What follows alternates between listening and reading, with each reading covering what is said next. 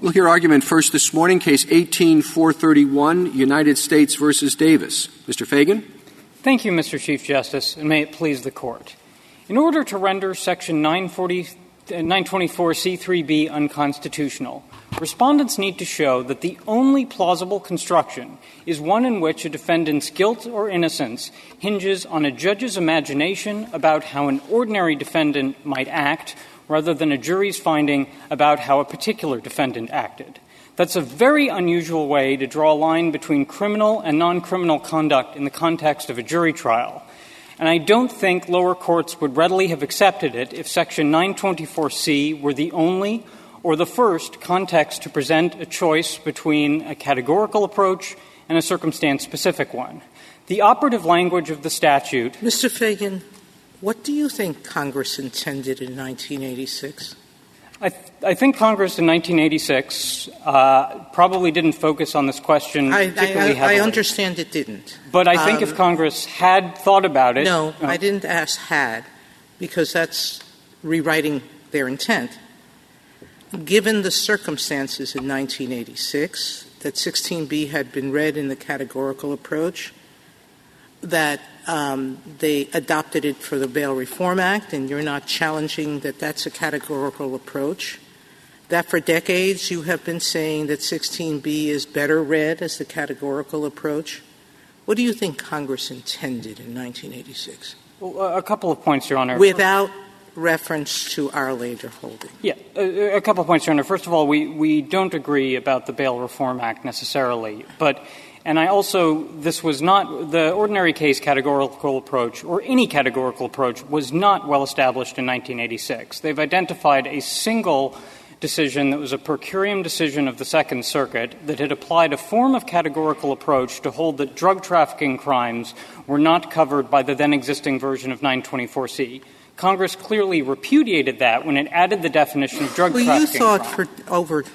You thought for a very long time that the language was best read as applying the categorical approach. Well, Your Honor, so as far as the government's role in this, after a few fits and starts, there were briefs we filed that urged a circumstance-specific approach. And I'd also note the Sentencing Commission read the language in a circumstance-specific way from 1987 to 1989. After a few fits and starts, we settled into the categorical approach because that's where courts seemed to be going, particularly after the ACCA's residual clause and the rest of the Armed Career Criminal Act were enacted, and because it appeared to be workable, it appeared to be constitutional. Now, I know you didn't want me to reference this Court's decisions, but after DiMaia and Johnson, it's clear that it is neither workable nor constitutional, so we've gone back and taken a fresh look. And I think if you take a fresh look at the statute, you'll see that it's better read, or at least reasonably read, as the canon of constitutional avoidance would demand, to have a circumstance-specific approach. But this case was not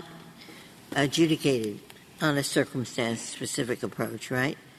That's correct, Your Honor. So there was— You would have to have at least a redoing of the trial.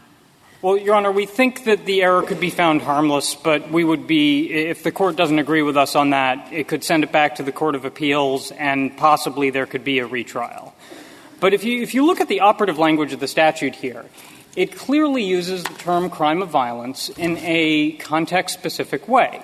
It prohibits a defendant from using or carrying a firearm during or in relation to a crime of violence. And I think the subsection-specific definition of crime of violence in Section 924C3 is best understood and certainly reasonably understood to have that same circumstance-specific meaning. That's a very logical thing for Congress to have wanted to do because it captures precisely the set of defendants who are committing crimes in violent ways. Well, if we accepted your theory, you say it would have to be a jury finding.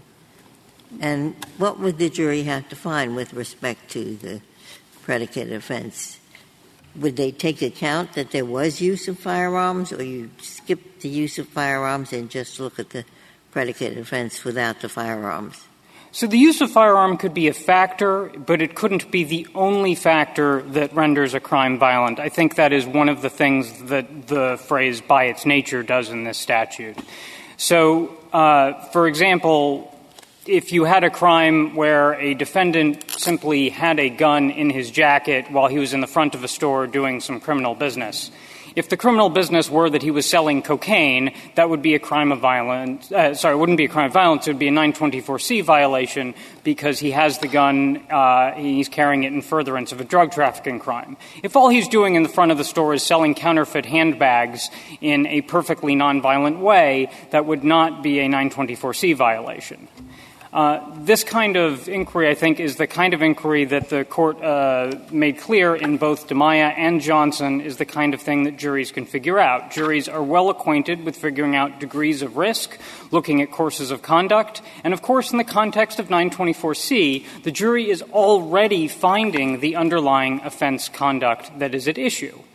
So what the categorical approach would do here is get away from the whole idea of sending things to juries and would substitute a judge's categorical judgment about the ordinary case of the crime for the facts that the jury has right in front of it, to which it can easily apply a readily applicable standard of the sort that the Anglo-American system has entrusted to juries for centuries. Mr. Fagan, looking at the language of C3, the word offense is in a prefatory clause before A and B. And as I understand the government's position, A, we will continue to read offense to mean the offense charged on the books and look at the elements. But with respect to B, you'd like us to look at the facts and treat the word offense there to mean what did the defendant actually do. We don't normally read prefatory language to mean two different things in two clauses that follow. And in fact, the government earlier this year, and I don't know how to pronounce it, Kochais, I think it is, argued precisely this point, that normally this single word is given a single construction, at least throughout the same paragraph. So what do we do about that problem?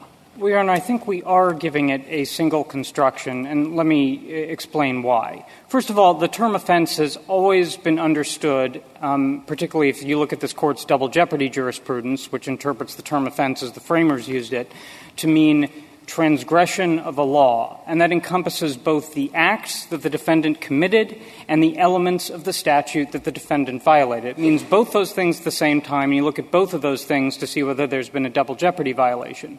In more recent times, this Court has understood offense to work exactly the way we're urging here in its decisions in Nijawan, Kawashima, and Hayes. I think Hayes is particularly instructive. If you look at the statute the Court construed there, it was even more of a difficult linguistic lift than this one for two reasons that I'll get to in a second. But if I can paraphrase that statute only slightly for the Court there was interpreting misdemeanor. I'm sorry. We're running a little far afield for me. If we could just return to this language.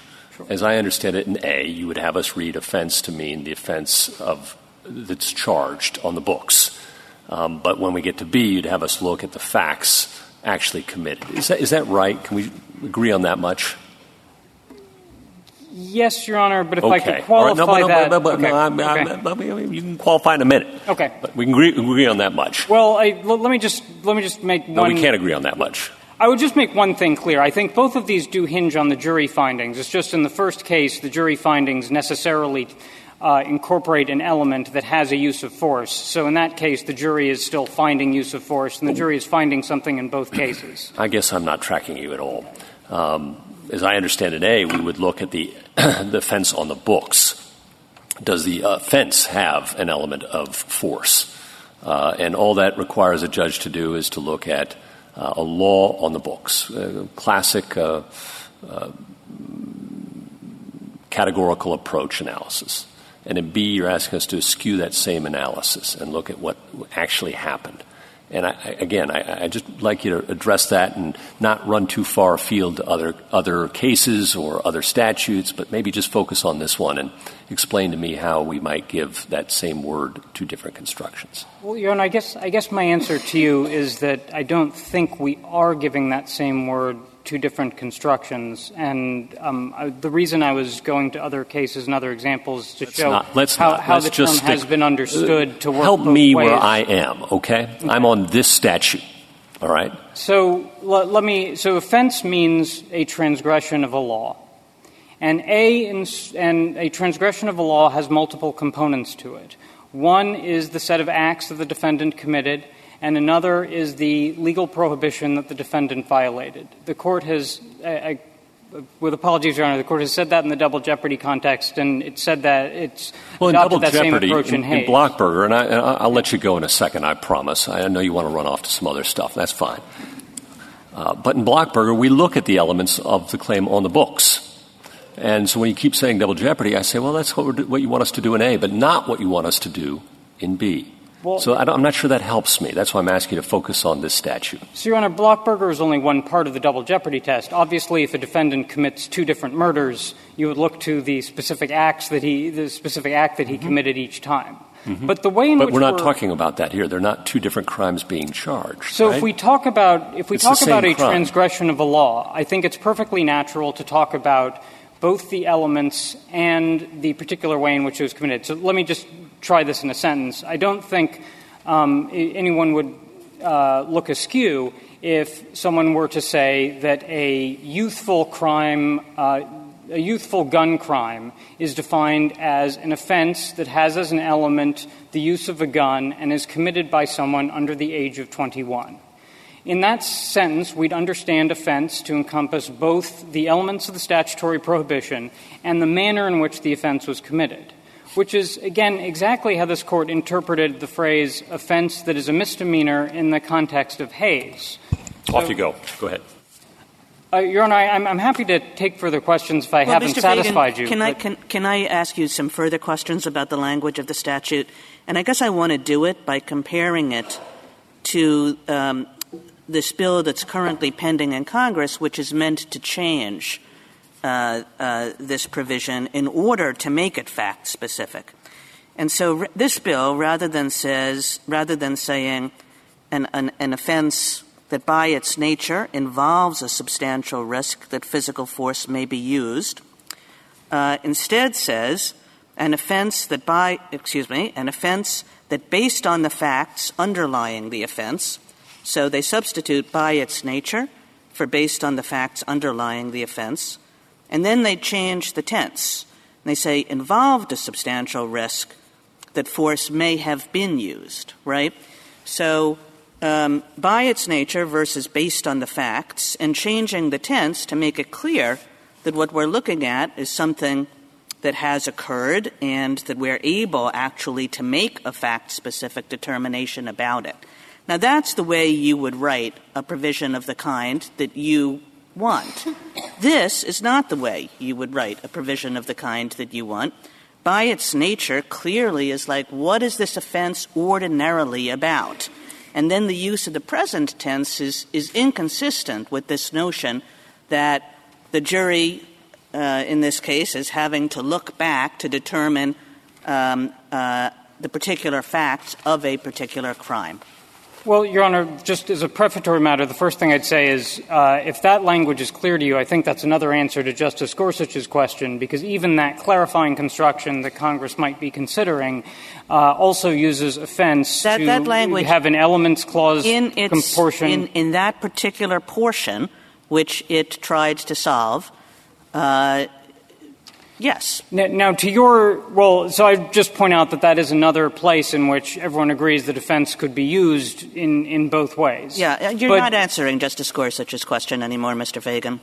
Fair enough, Your Honor. To go to your question, I think that language is clearer. I think there are a couple of issues with that language as well. First of all, I wouldn't put any weight on the change in tenses because, of course, Section 924C, like other crimes that are defined in Title 18, speaks in the present tense. It talks about a defendant who uses or carries a firearm, and the switch to the past tense is something kind of odd. Again, this is the language Congress constructed because it's worried about this Court potentially construing the language in a manner that would render it constitutionally invalid. So I don't think it's a fair representation of what Congress might have thought in 1986. Also, with reference to the term by its nature, I do think the term by its nature can be used and was used in Section 924C3B in a circumstance-specific way. If I were to tell someone, don't bring your gun to a situation that by its nature is violent, I think that would be understood as having the kind of limiting feature that by its nature has in the current version of Section 924. Well, that's because you prefaced it with the word situation. You know, you can preface it with the word facts, but this is not prefaced with that word. As Justice Gorsuch said, it's prefaced with the word offense, which we know from Section A is something about the statutory context.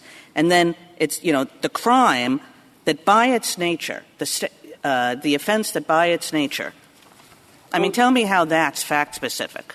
Well, Your Honor, I guess I would say robbery by its nature, burglary by its nature. So let me start with by its nature, and then I would like to get back to offense. So by its nature in this statute, as a circumstance-specific reading, serves some limiting functions. First of all, it focuses on the offense conduct rather than the offender. Tony Soprano is prone to fly into murderous rages at the drop of a hat, but that doesn't make that every crime that Tony Soprano commits a crime of violence. Yeah, Mr. Fagan, what does murder by its nature mean? How would you say to somebody, what does that phrase mean, murder by its nature? Well, Your Honor, then I would want to know whether you were talking about murder in the abstract or a particular murder. But I'm just repeating the language of the statute with a particular offense. Robbery by its nature. Well, Your Honor, that's not how we interpret offense here. We interpret offense to mean the offense conduct of a particular defendant. Whether that conduct by its nature well, that goes back to Justice Gorsuch's example, because you clearly can't mean it that way, because then Section A would be incoherent. Your Honor, that's exactly the interpretation the Court gave in Hayes. If I could just explain that for a second. The Court there was faced with a statute that had misdemeanor crime of domestic violence. It was defined, and I'm paraphrasing only slightly here, as an offense that is a misdemeanor that has as an element the use of force committed by a domestic companion. The Court interpreted the has as an element part, even though offense as a misdemeanor applied to the whole thing. The Court interpreted the has as an element part to have a categorical approach and the committed by part to have a circumstance-specific approach. So I don't think the words offense that is a felony can be the words that are doing the work here. But Mr. Fagan, you're pointing to a statute where there was something else in addition to the language that's in this provision. And it was true in Nijuan and it was true in Hayes. And what the Court pointed to was the something else in addition, the committed by specified persons or the fraud involving over $10,000, and saying that that particular language made it clear that somebody had to look to what had actually happened. But there's no such language in this statute. Well, Your Honor, if you're with me, if that is the question you're now raising, then we've gotten past offense that is a felony. Then we're all agreed that offense that is a felony could have a categorical approach it could if and there's other a language that circumstance-specific suggests approach. that. And then we're just on the question of whether Section 924C3B, read in light of the canon of constitutional avoidance, can reasonably be read to invoke a circumstance-specific approach. And I think by its nature there does both what I said about the offense offender and also captures the idea of essentially the word otherwise. As this Court said in Rosemond, what this statute is going after is it's trying to prevent a defendant from, quote, upping the ante by bringing a firearm to a situation that would otherwise present risks. It can't Mr. just Fagan, be... if I finish Sorry. your sentence, please. I'm just a little concerned I would be able to squeeze in some question during your presentation, but go ahead. Sorry, Justice Alito. As I was saying earlier, it can't just be that the firearm itself creates the risk. It's bringing the gun to a situation that already has it. Without by its nature, I don't think that would be as clear. I'm sorry, Justice Alito. No. So I'm interested in the practical implications of our decision in this case. How many contemporaneous crime statutes would be put in jeopardy if we if we affirm here? Well, Your Honor, very few of them have their own subsection-specific definition of crime of violence. So I think the Court's decision here is going to if the court held that the ordinary case categorical approach applies, would certainly invalidate Section 924C3B. It would also call into question the Bail Reform Act. But I think if the court did that, there would be a couple of other very important consequences. For one, if the court does so based on respondents' argument that juries can't possibly figure this kind of thing out because it's too complicated for them, it would call into question a host of other federal and state statutes that call into question matters of degree. Second, we know from Johnson exactly what the fallout of invalidating a provision like this is going to be.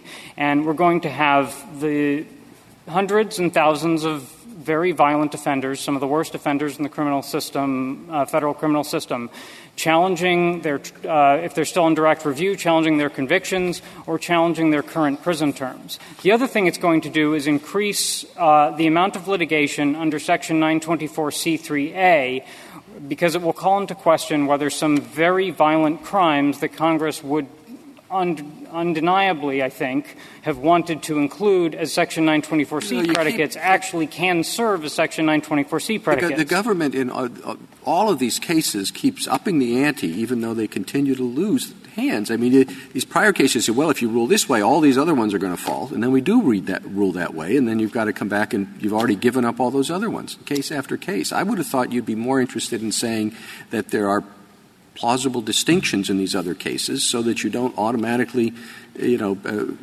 stack the odds against you when that next case comes up. Well, Your Honor, the only federal statute I think we would see next if it came up is the Bail Reform Act. We might have some discussion of that. But I think the main concern we have here is going to be the practical concern that I was just mentioning with all the defendants who are going to seek release. And these are I don't want to be dramatic about it, but these are violent offenders. This is a case that is of tremendous importance to the entire U.S. Attorney community and the Department of Justice. What do you say to your friend's argument on the other side that while resentencing may be required for a large number of persons, the likelihood of significant changes in prison sentences is low, given that this is usually thrown in as an additional charge, one among many, stacked on top of others?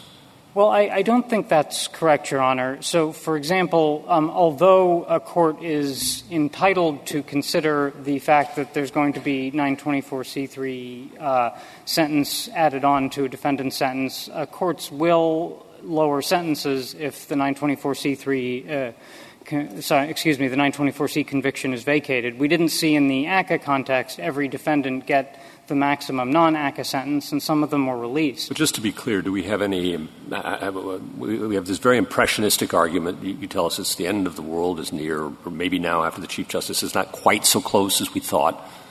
And then are your friends going to argue, well, it's not going to really change much at all. But we don't seem to have a lot more than these very rhetorical arguments. We don't have a lot of empirics before us on this. Well, fortunately, Your Honor, we haven't faced this amount of collateral litigation yet because most of those cases are on hold. But I can tell you that numerous defendants and numerous federal prisoners are filing for relief, and we do expect that quite a few of them, notwithstanding our urging of courts to impose the same sentence if they can, which won't be possible in every case, but if they can, to impose the same sentence, we do think some of them will be let out. This is also going to increase litigation in the lower courts under the categorical approach under Section 924C3A if the court rules against us in this case. I thought one of your points was that this was going to significantly lower the sentences of many violent criminals. So there are going to be cases in which we can't there are going to be cases we cannot get under 924C3A. And for those defendants, their 924C convictions are going to be wiped out, and they're going to get probably lower sentences. And I think the length of sentences is one of the concerns you have to confront squarely here when dealing with 924C. And so your response to that and what Congress was thinking about in 1986 with respect to why Congress wanted long sentences for these kind of violent crimes. Well, I think it is crystal clear in the legislative history that Congress wanted and frankly in the text of the statute, that Congress wanted additional terms on top of the sentences that the defendants would receive for any underlying crime of violence that was also charged for the 924C offense. And I think what respondents' approach here would do is essentially eradicate that judgment, whereas adopting our approach, the only defendants who are going to eradicate the judgment as to anyone who would have fallen under 924C3B, and I don't think that's the right approach to take when 924C3B can at least plausibly be read to have a circumstance-specific approach. Whereas under a circumstance-specific approach, the only defendants who are going to be able to obtain relief are the ones who actually committed their crimes nonviolently. I think that is exactly the result that Congress would have wanted had it understood, as the canon of constitutional avoidance presumes, that its choice of an ordinary case categorical approach, had it even imagined one in 1986, would be held unconstitutional. If I could reserve the balance — I'm sorry, Justice Sotomayor. No, go ahead. If I could reserve the balance of my time. Thank you, counsel.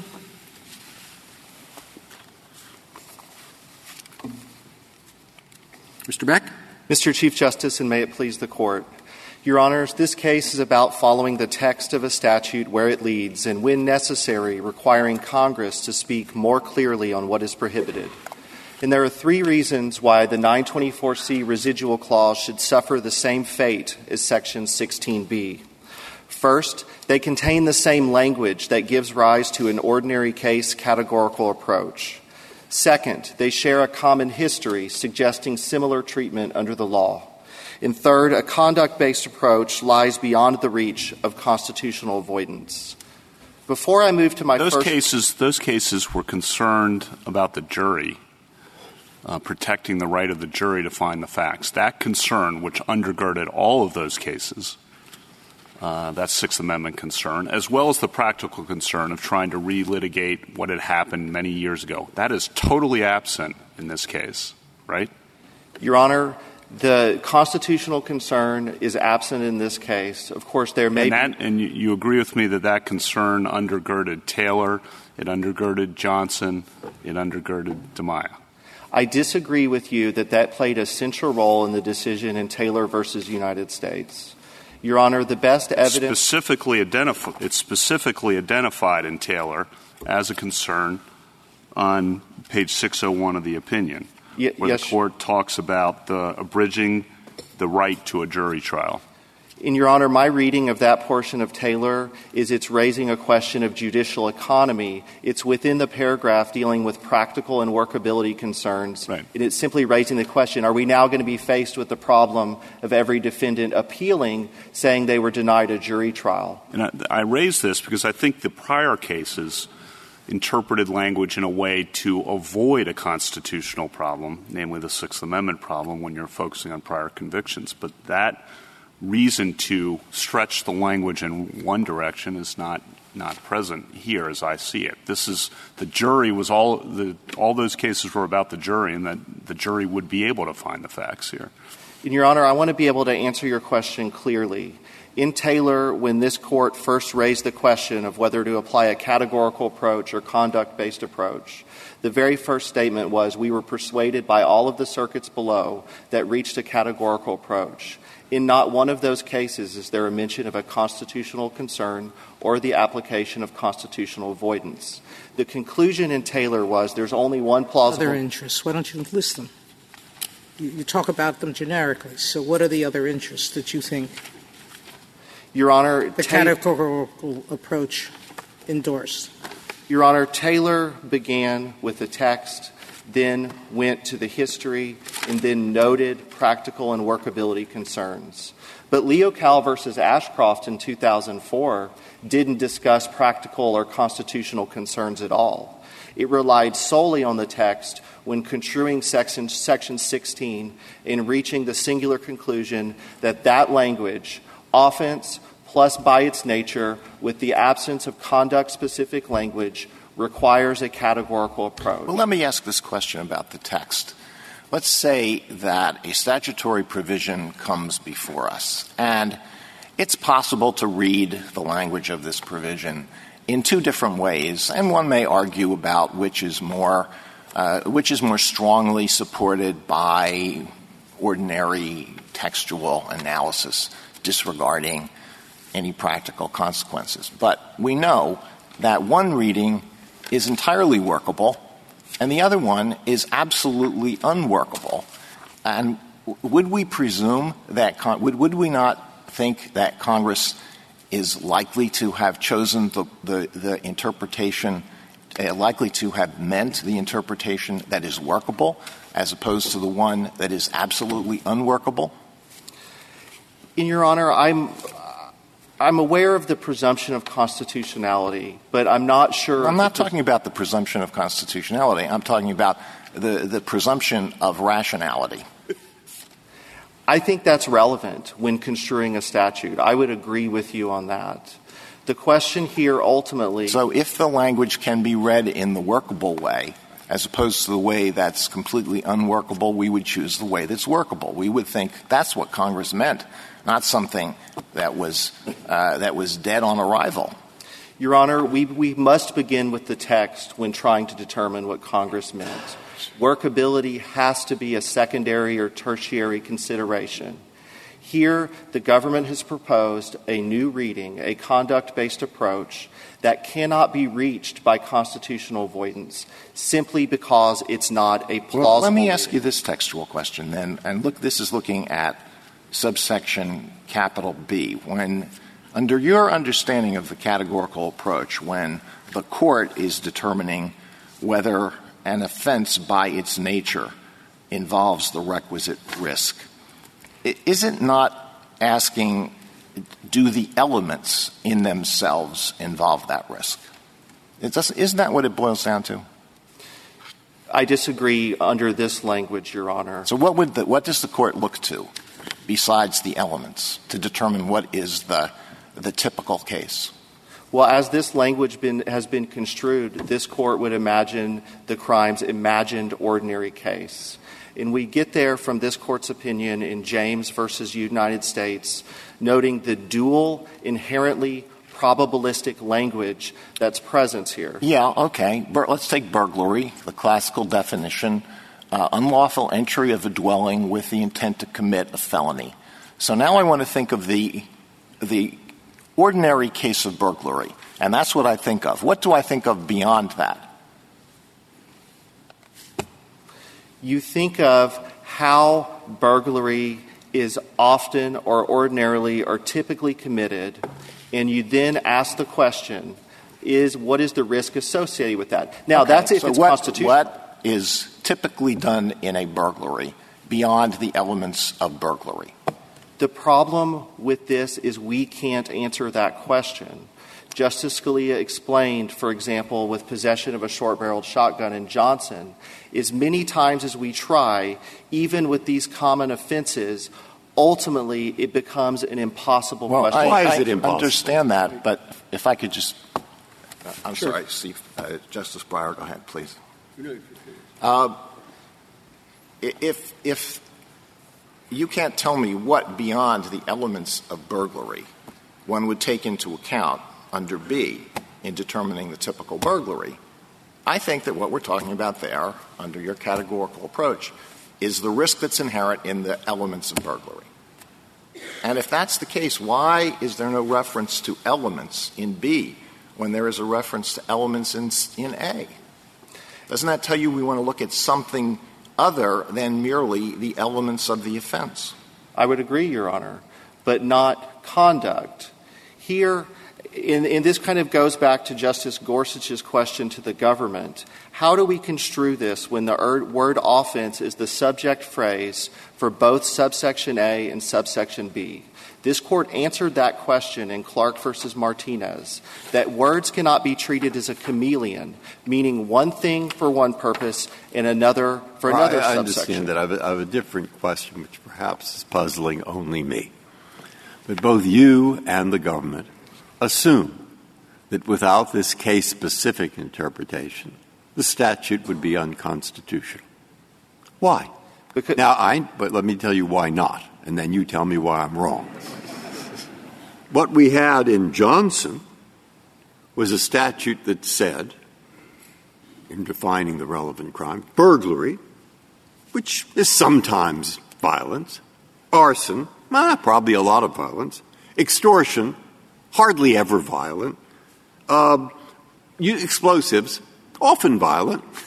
Or otherwise involves conduct that presents a serious risk, potential risk of physical injury. And it's that last phrase that the Court, sort of with Justice Scalia writings, threw up their hands. In that context. And both Judge Posner, in a lower court opinion, and I think I've said the same thing, there's no problem here. Let the government go look at the pre-sentence reports and let them discover how often these crimes do involve violence, and then categorize. Now, that's very tough to do with the Johnson case, because with the Johnson case, you're talking about state crimes that are phrased in 4,000 different ways. But it's sure not tough to do here. This is a federal crime-based statute.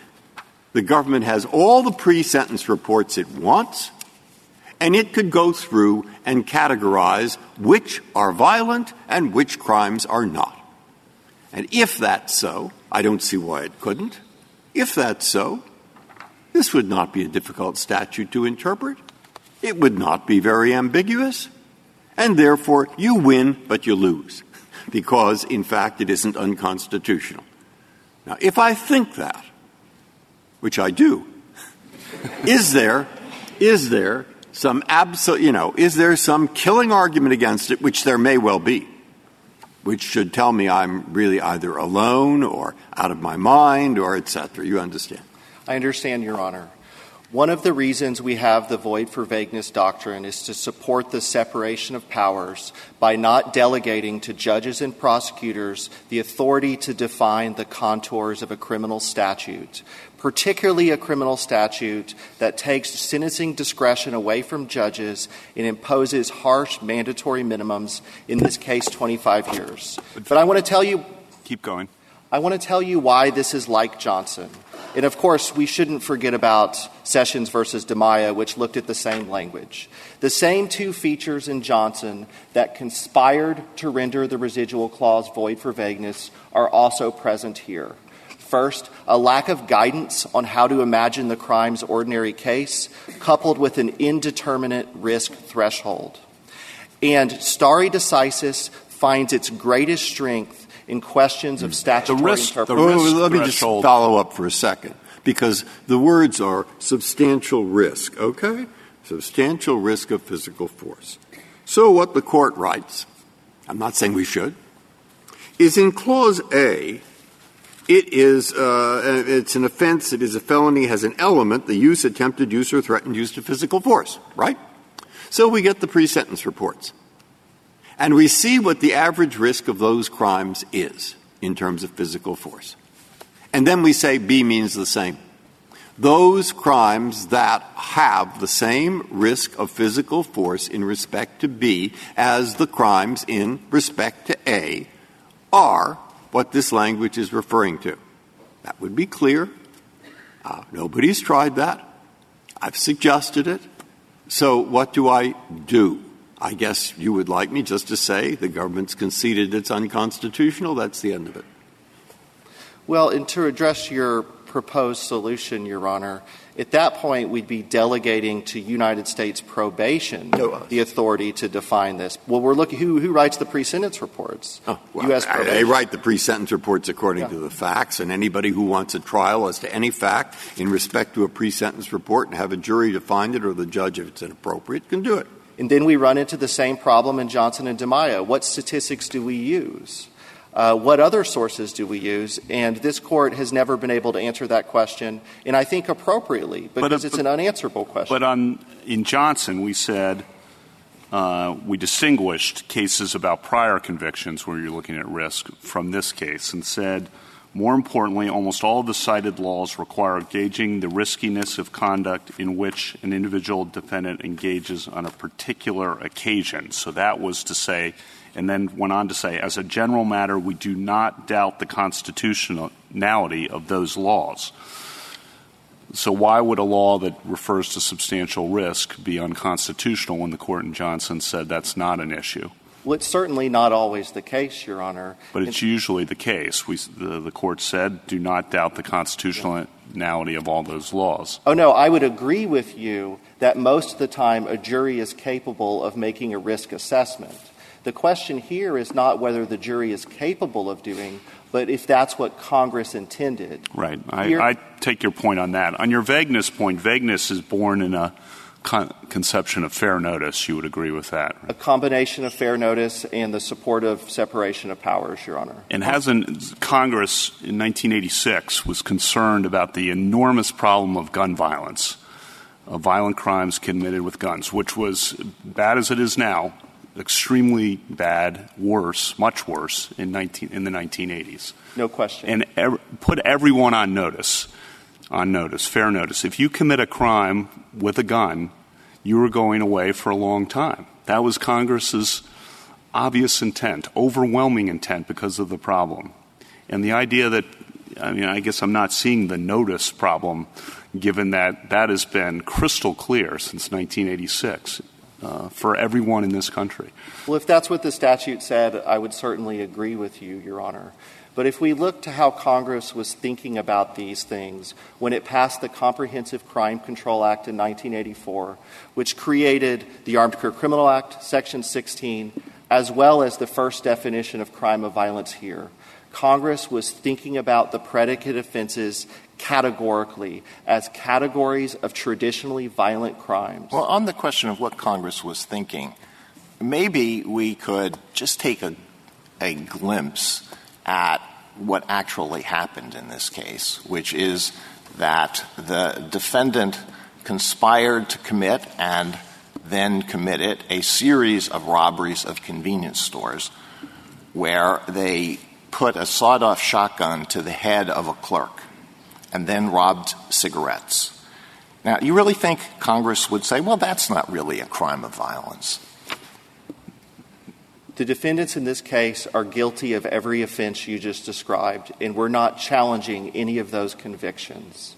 The difference here today, if we were to win and remove one of the 6 counts that they were convicted under, is that either they would die in prison or be released as very old men. But that's not my question. If Congress had in mind this kind of crime, do you think Congress would say, no, that's not a crime of violence?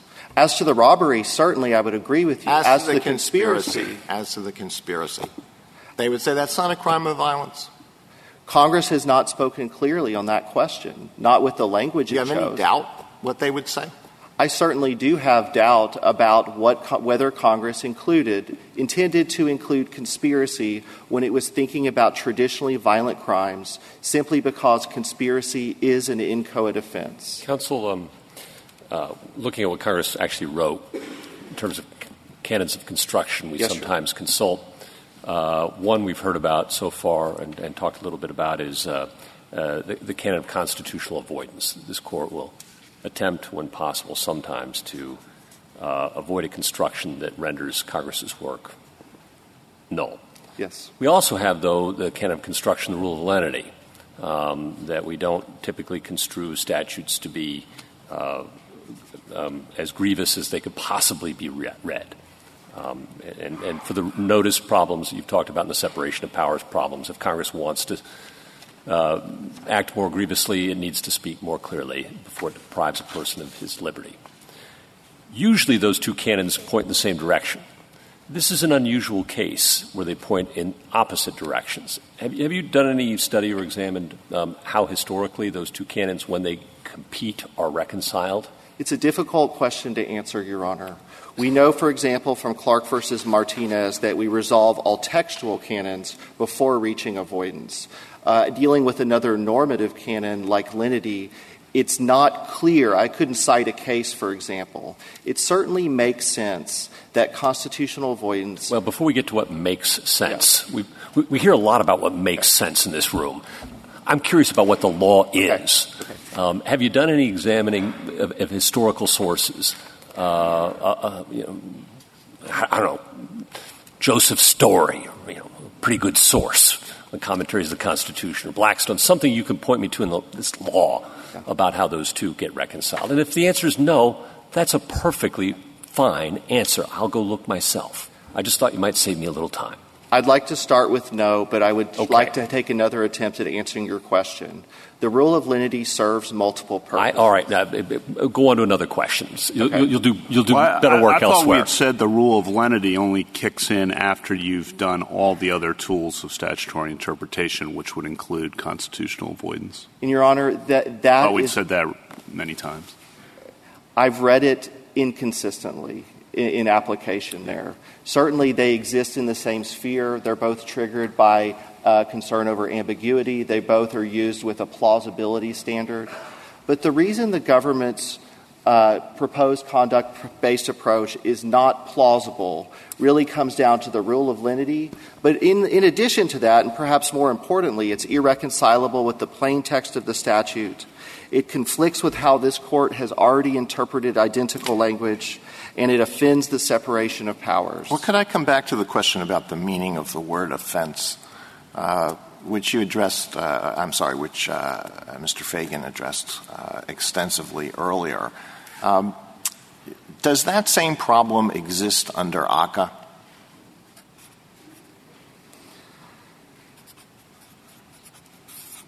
And if it doesn't, are you saying certainly. It does? The problem exists under ACCA?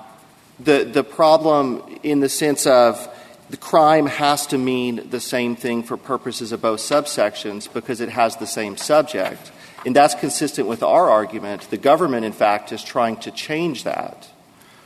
So the government, for example — let me ask it a different way. Do you think that the residual clause in ACCA can be objected to on the same ground that you are using to object to the use of the case-specific approach, the fact-specific approach to the residual clause here? I think so, Your Honor, absolutely. Could you just explain how that is? Sure. And if I can refer to precedent while doing so, but I'll do it without mentioning Taylor, for example. Well, I thought I'd prefer if you can do it with the language. If you don't have the language in mind, then I'll just leave it. I have the language. The same problem exists in both. The lack of guidance on imagining the ordinary case of the crime in the indeterminate risk threshold, those are present here as well as there. You also have the dual inherent probabilistic language that gives rise to the ordinary. What I'm getting at is this, your argument that the provision here under the government's reading interprets the word offense to mean two different things, element at one point and facts at the other. The way ACCA is worded, that problem doesn't arise. It talks about a crime, and then in subsection I has as an element, subsection 2 presents a serious potential risk. So you don't have that problem there, do you? We do have the same problem because what's modifying crime is not presents but involves conduct. So it's a parallel reading here. And, of course, if we look to Sessions versus DiMaia, it's the same language.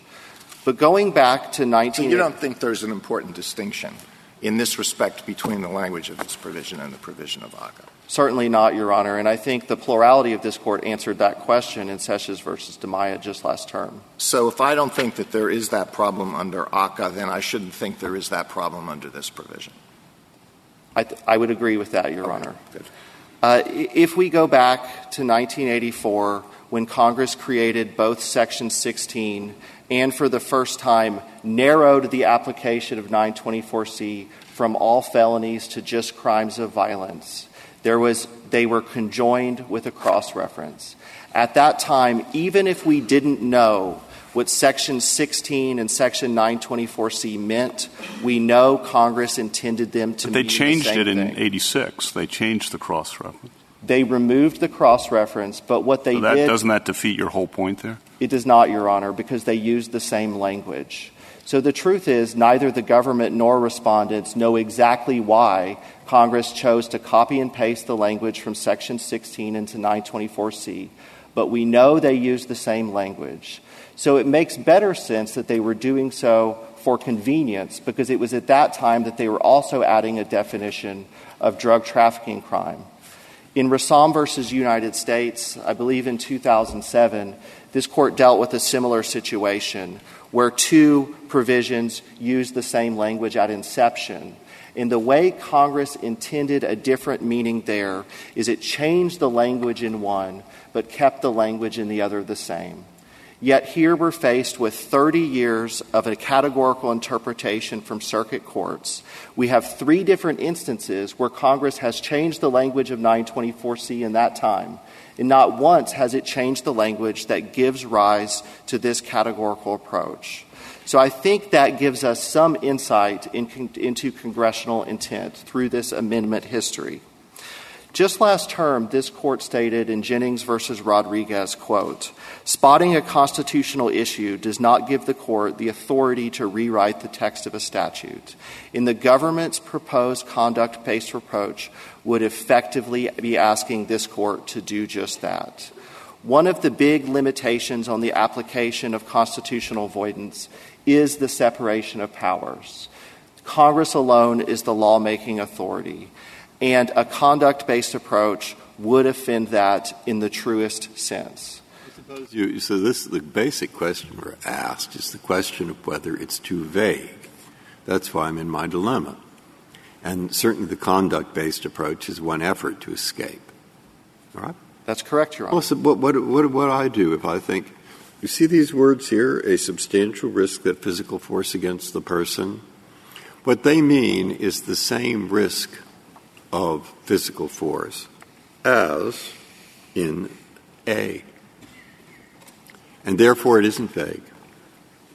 Maybe there's some obvious answer to this, but it's gnawing at me. And yeah. See, if you were to do that, it would be very specific, and it wouldn't really be like Johnson, because Johnson put a lot of weight on the fact that they have three examples which cut in four examples cutting in different directions in their state crimes. And suppose I just wrote that and said that hasn't been argued.